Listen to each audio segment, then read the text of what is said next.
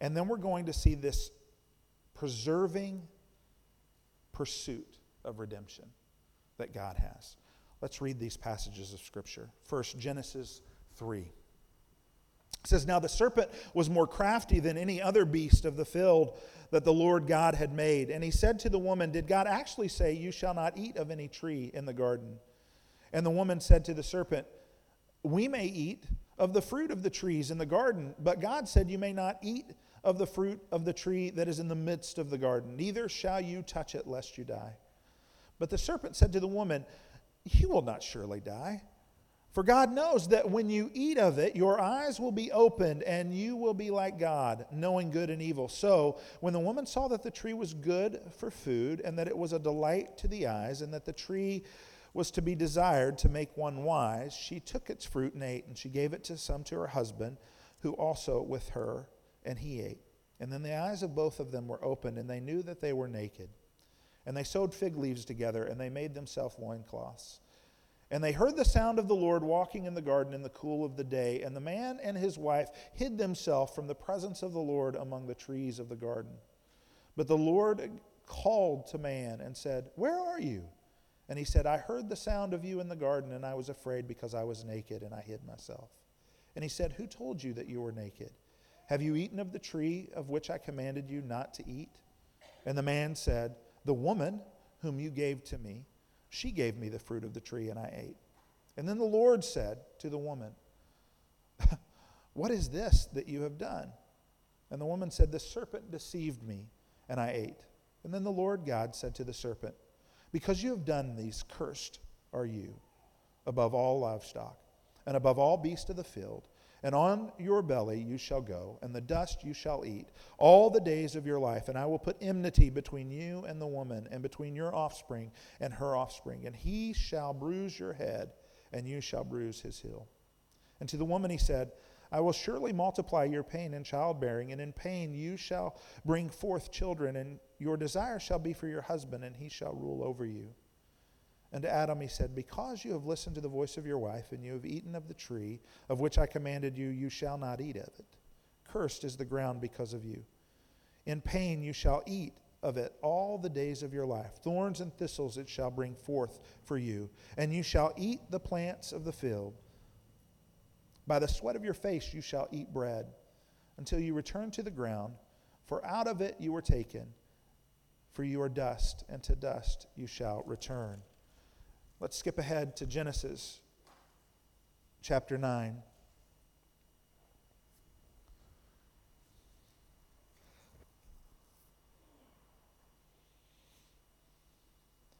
Starting in verse 8, it says, "And then God said to Noah and to his sons with him, 'Behold, I will establish my covenant with you and your offspring after you, and with every living creature that is with you, and the birds and the livestock and every beast of the earth with you, as many as come out of the ark. It is for every beast of the earth. I establish my covenant with you, that never again shall all flesh be cut off by the waters of the flood, and never again shall there be a flood to destroy the earth.'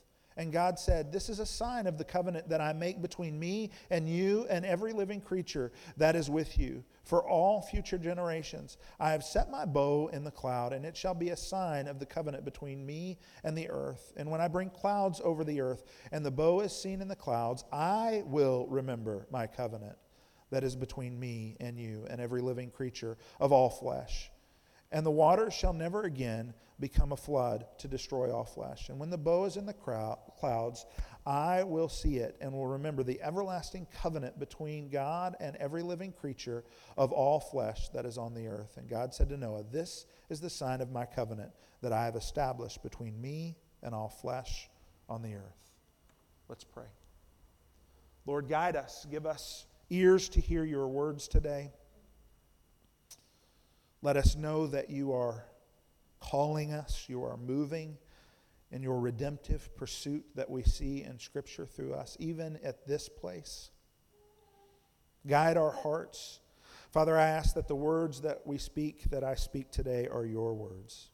It's in your name I pray. Amen.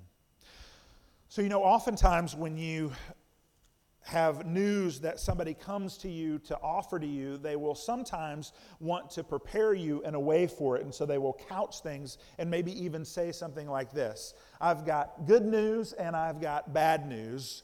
Which news do you want first?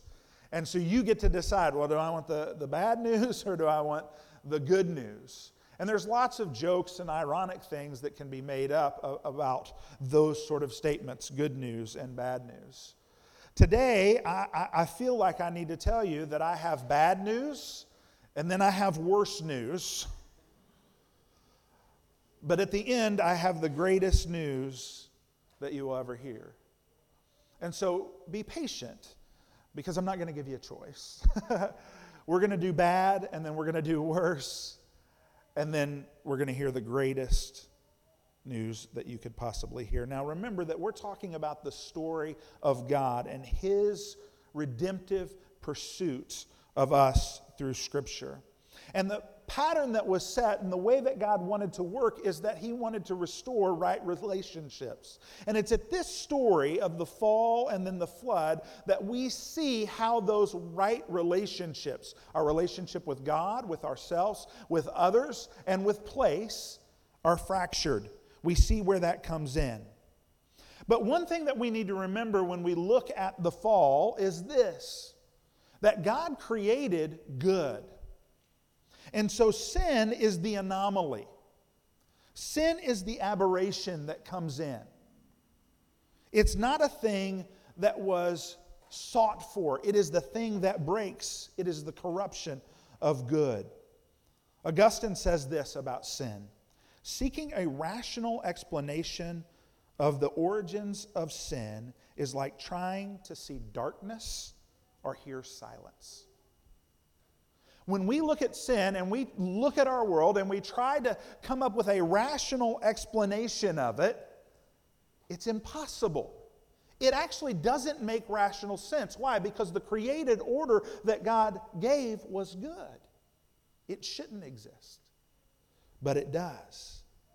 Williams says this in his book, As Far as the Curse is Found: sin is a non-original, historic disruption deep in the history of humankind's experience in God's world. Again, remember, creation is good. And what disobedience did is it brought alienation and discord. Quite honestly, it is our flight from God and our fight against God. We see that taking place in the temptation and the fall of Eve and Adam. It was this understanding and this looking at it, that this tree and this fruit were what? It says it was good for food, that it was a delight to the eyes, and it was a desire to make one wise. 1 John 2:16 puts it this way: that it provide lust of the eyes, lust of the flesh, and pride of life. What sin does is it moves us into a place, it takes us to a place where we have moved away from that right relationship of God, our right relationship with ourselves, our right relationship with others, and our right relationship with place. We watch that happen here. What happens? Their relationship with God is hindered. What does Adam and Eve do after they take this fruit? They go, we're naked. We need to hide from God. We can't possibly let Him see us. I mean, He created us. He knows everything there is to know about us, but we can't let Him see us naked. Think about the irrationality of that statement. And then when God says, where have you been? What's going on? What's the first thing that Adam does? He throws his wife under the bus. Right?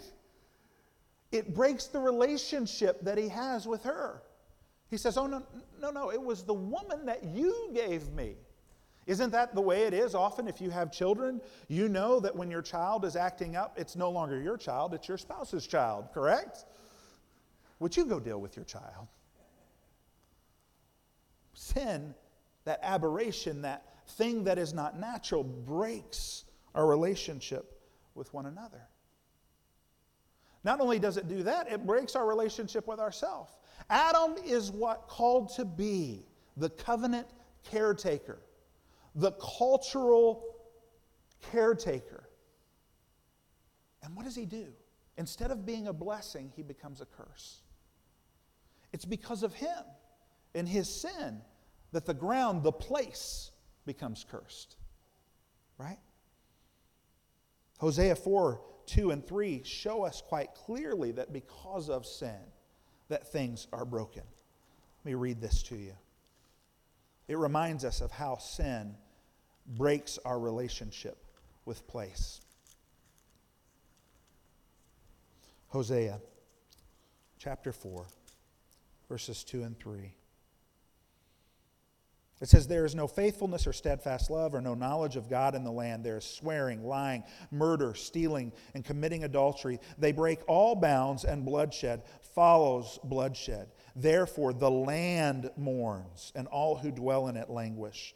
And also the beasts of the field and the birds of the heavens, and even the fish of the sea are taken away. That when sin breaks in, this unnatural thing, it ruins the relationship that we have with the land, with place.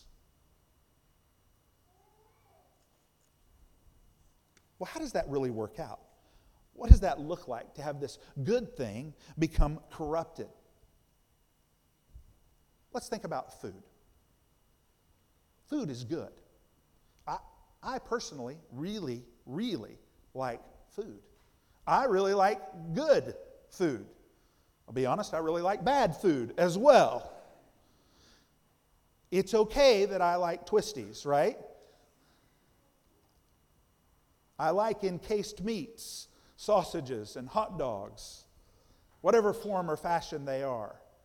I love Reese's peanut butter cups. I will say they're a little different over here than they were in the States, and I'm getting used to it.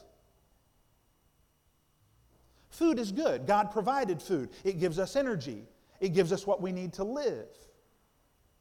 But if my diet consisted only of Reese's peanut butter cups and chicken twisties, that would not be good. It's corrupted. Or if I say, as I have joked, my ideal weight is 350 pounds. That's something in kilos, I'm sure. That way I could eat whatever I wanted to eat. That's bad. Sin breaks in and says, yes, the good gift that God has given us in food can lead to gluttony. Because my desire is what? To control it, to have it be all that it is for me, that it is my pleasure. It becomes good for my eyes, good for my flesh, and it gives me pride because I can make the decision what I want to eat, when I want to eat, and how I want to eat. Our desire to be effective and efficient are things that God has given us and planted in our lives. To be productive, to make things. But in a corrupt and fallen world, those very things, those drives, we can find our significance in them. And not our significance in the right relationship that we have with God, ourselves, others, and place. And so we become workaholics, and we think that if I am doing more and more and more, then my worth is higher and higher, and then people can recognize that I'm good at what I do. And our whole identity gets tied up into something that ultimately will pass away.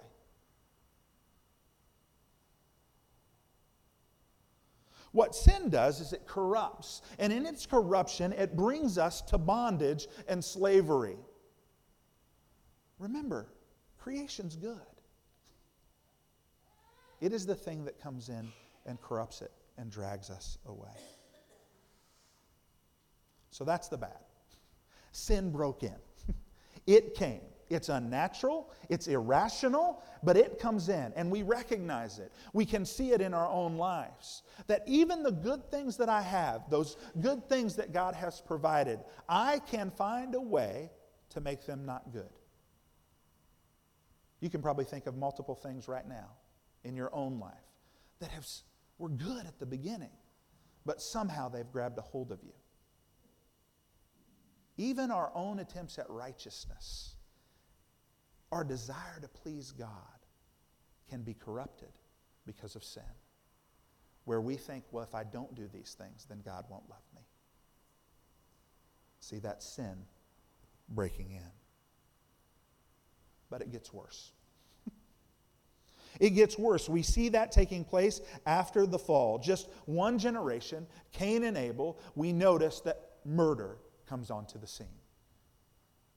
And it continues to go until we get to the time of Noah. Williams, actually in his book, As Far as the Curse is Found, says this: the trajectory from the garden to the Tower of Babel moves from the illicit promise of moral autonomy. You will be wise, you will be like God, in the serpent's lies, to a full-blown culture of ungodliness in which every human is employed in the ultimate act of rebellion, the total denial of God and the absolute assumption of their own self-sufficiency. We recognize that take place in the lines that come out of Seth and Cain. You can look at that in Genesis chapter 4 and Genesis chapter 5 and Genesis chapter 6 that lead us to the story of Noah. There is murder. Then there is a calling out that a celebration. Lamech celebrates murder. Think of all the men that I've killed, he says. This brokenness moving on and on to the point where God says in chapter 6, the Lord saw the wickedness of man was great in the earth, and that every intention of the thoughts of his heart was also only evil continually. And the Lord regretted that he had made man on the earth, and it grieved him in his heart. And so he said, I will blot out man, whom I have created from the face of the land, man and the animals and creeping things and birds of the heavens, for I am sorry that I have made them. But Noah found favor in the eyes of the Lord. I wanted to tell you that George Carlin, the comedian who's an atheist and has passed away since and probably is not the best guy to recommend or quote in a sermon, wrote this because that's what the internet told me. But then I went on Snoops and I discovered it really wasn't George Carlin, the atheist, who wrote this particular thing that I'm about to read to you entitled The Paradox of Our Time. It was actually a pastor in Seattle named Bob Moorhead. But it would have been really cool if it had been George Carlin. But this is what the paradox of our time says. The paradox of our time in history is that we have taller buildings but shorter tempers, wider freeways but narrower viewpoints. We spend more and have less. We buy more but we enjoy less. We have bigger houses and smaller families, more conveniences but less time. We have more degrees but less sense, more knowledge but less judgment, more experts but more problems, more medicine but less wellness. We drink too much, smoke too much, spend too recklessly, laugh too little, drive too fast, get too angry too quickly, stay up too late, get up too tired, read too seldom, watch TV too much, and pray too seldom. We have multiplied our possessions but reduced our values. We talk too much, love too seldom, and hate too often. We've learned how to make a living but not a life. We've added years to our life but not life to our years. We've been all the way to the moon and back, but having trouble crossing the street to meet a new neighbor. We've conquered outer space, but not inner space. We've done large things, but not better things. We've cleaned up the air, but polluted our soul. We've split the atom, but not our prejudice. We write more, but learn less. We plan more, but accomplish less. We've learned to rush, but not to wait. We build more computers to hold more information to produce more copies than ever, but have less communication. These are the times of fast foods and slow digestions, tall men and short character, steep profits and shallow relationships. These are the times of world peace but domestic warfare, more leisure but less fun, more kinds of food but less nutrition. These are the days of 2 incomes but more divorce, of fancier homes but broken homes. These are the days of quick trips, disposable diapers, throwaway morality, one-night stands, overweight bodies, and pills that do everything from cheer to quiet to kill. we're not too far off from the worst. And we have to look at it and go, yeah, is that really where we are? And it's easy for us to rest in that place and go, yes, it's awful, and it's going to hell in a handbasket. Because it gets worse. See, sin is so corruptive, it's so insidious, that it digs deep into our very heart and whispers the lie that you being God, you being the one that rules yourself, will give you all that you desire and make you feel better than you've ever felt before. That's where they were at. That's what was happening. That's the worst news. But this is the story of God. This is the story of God's redemptive pursuit for us through Scripture. And we move from this idea of bad to worse to the best news you will ever hear. Because in these stories, we see God preserving so that He can pursue His people. We see Him move to a place of preserving creation and mankind. What does it say? He didn't want to have anything to do with them anymore. But Noah found favor. That does not mean that Noah was doing everything right. That does not mean that Noah was such an exemplary person. That doesn't even mean that when God looked across the board, He goes, well, he's not as bad as everyone else. What it means is that God saw Noah and He placed His favor upon him. He said, Noah is the man that I will work through. He will be the mediator of my covenant to all people. He will be the one that I will choose at this moment, at this time, at this place, in order to preserve all of creation. And that is the best news that we have.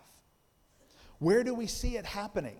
Well, first in Adam and Eve, we see this. They were guaranteed to die. But what does God say to Adam? You will work hard, you will toil, but you will eat bread, and you will have food. What does that mean? He will preserve him. He will move forward. Does childbirth stop? No. Is there more pain in it now? Yes. But it doesn't stop. That means new creation, new life will be coming about. What do we see in what Noah is told by God? It takes everything. Our relationship with Him, our relationship with ourselves, our relationship with others, and our relationship with place, fully in the covenant that He gives to him. God says this, but behold, I establish my covenant with you and your offspring. So you who you are, I have called you and your offspring, all of your family that I have saved, all those around you. And to every living creature, all the birds and the livestock, so all of creation, I will never destroy it by water again. I've established my covenant with you forever. You see, the no that the world shouts out at God in sin, in the fall, cannot turn aside the yes that He has in His covenant. The breadth and the promise of His covenant. Really, this is the story of the world that has lost its moorings. The story that we see between the fall and the ark is the story of a world that's lost its moorings, but it's also the story of God's intimate and compassionate and faithful love. When we hear about the flood and the people that die, we think that way because our hearts want to turn against God because of the sin that corrupts. But that is unnatural. Our natural tendency, the way that God created us to be, was in right relationship with Him, acknowledging that He is preserving mankind through Noah and through the ark. And then there's this beautiful picture here that we see of this rainbow. Really, the word there is a battle bow. And what God is doing is laying aside the bow, setting it aside, and saying, I have made a peace treaty with you. I will continue to hold you and keep you. I will pursue you and preserve you.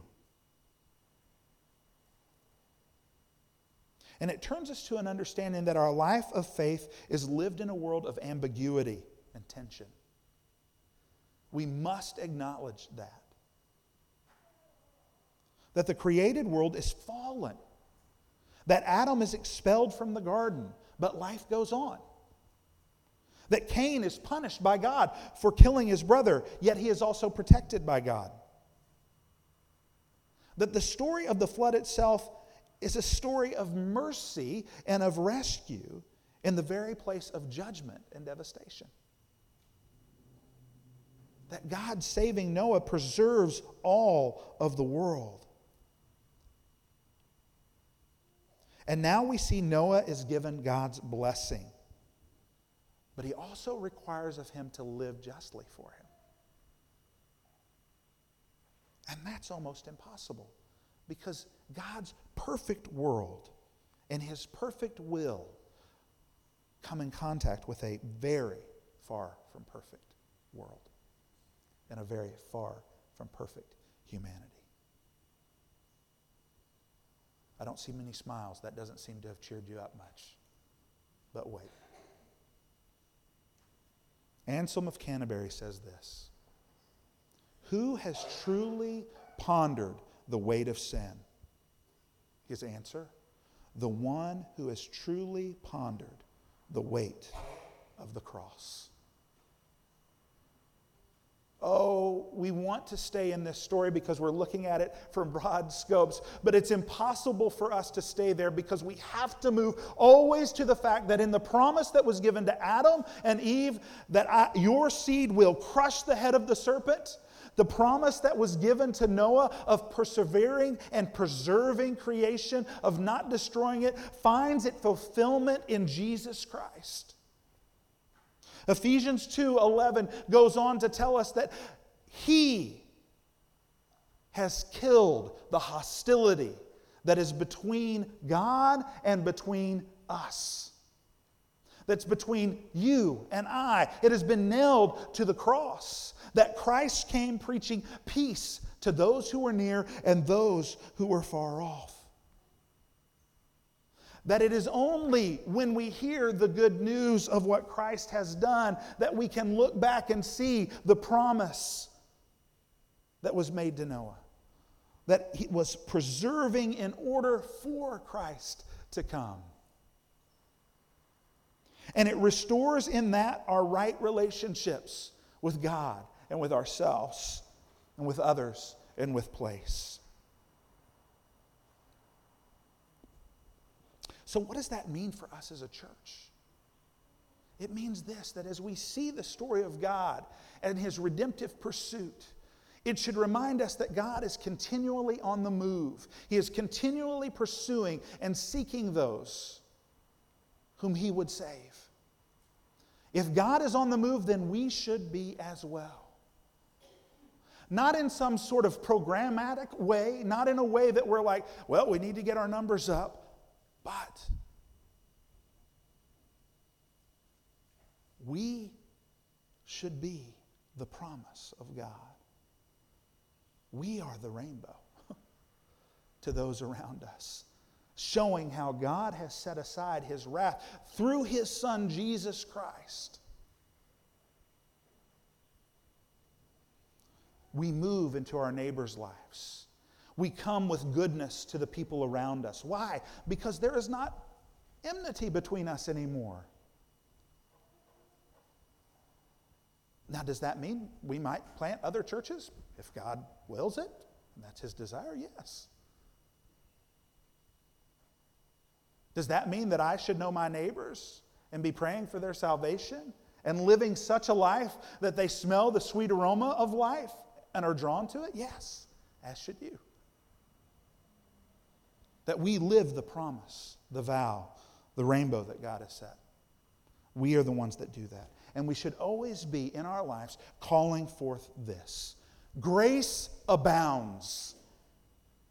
Grace is offered and grace is here. That in this story we see grace. Let's pray. Lord, if these words be your words, let them take firm root in who you are. And if they're not, let them burn up. We ask that they bear fruit for you and for your glory and for your goodness. Thank you. Thank you for preserving us. Thank you for your Son, Jesus. Amen. Would you please stand and let's respond by reading this passage together.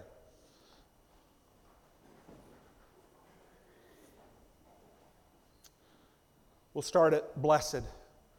Blessed is the one whose transgressions is forgiven, whose sin is covered. Blessed is the man against whom the Lord counts no iniquity, and in whose spirit there is no deceit. For when I kept silent, my bones wasted away through my groaning all day long. For day and night your hand was heavy upon me. My strength was dried up as by the heat of summer. Selah. I acknowledged my sin to you, and I did not cover my iniquity. And I said, I will confess my transgressions to the Lord, and you forgave the iniquity of my sin. Amen. You may be seated. We'll prepare for our time of communion, this Lord's Supper, this reminder of the work that God has done in His relentless pursuit of redemption of His people, that He has done that through His Son Jesus, and that's what we remember and call to mind as we take these elements. I want to let you know that while we take these elements today, Andy will be singing a song that he's sung the last couple of weeks, and we invite you to sing with him as he is doing that. On the night that Christ was betrayed, He took bread and He broke it, and He said, "This is my body that is given for you. Take and eat." In the same way, after supper, He took the cup and said, "This wine is the blood of the new covenant which is shed for you. Take, drink, do this in remembrance of me." If you're here today and you are hearing this good news but are washed with the bad news that is still lingering in your life, and you can't quite get to the place or think in your mind that God could accept you where you're at, let me first say He does. He wants you. But if you don't believe this, if you don't believe what we're talking about, that Jesus is the Son of God, who is the one who responds and redeems us, then I ask you to wait and pray about this. Think about it. I pray that even today you will know. And if you're here and you believe this, but you have enmity that is between you and your brother or sister, you have division that is among you, I ask you to hold off. Repair that. Because Christ put that to death on the cross. And seek Him first. Let's pray. Father, we pray that You'll take these elements, that they will be Yours, that they will bring You glory and honor and praise. That they will remind us of Your sacrifice, but they will remind us most of all of our adoption. That they have brought us into the family of God, that we are now Your sons and Your daughters. We praise You today. Amen.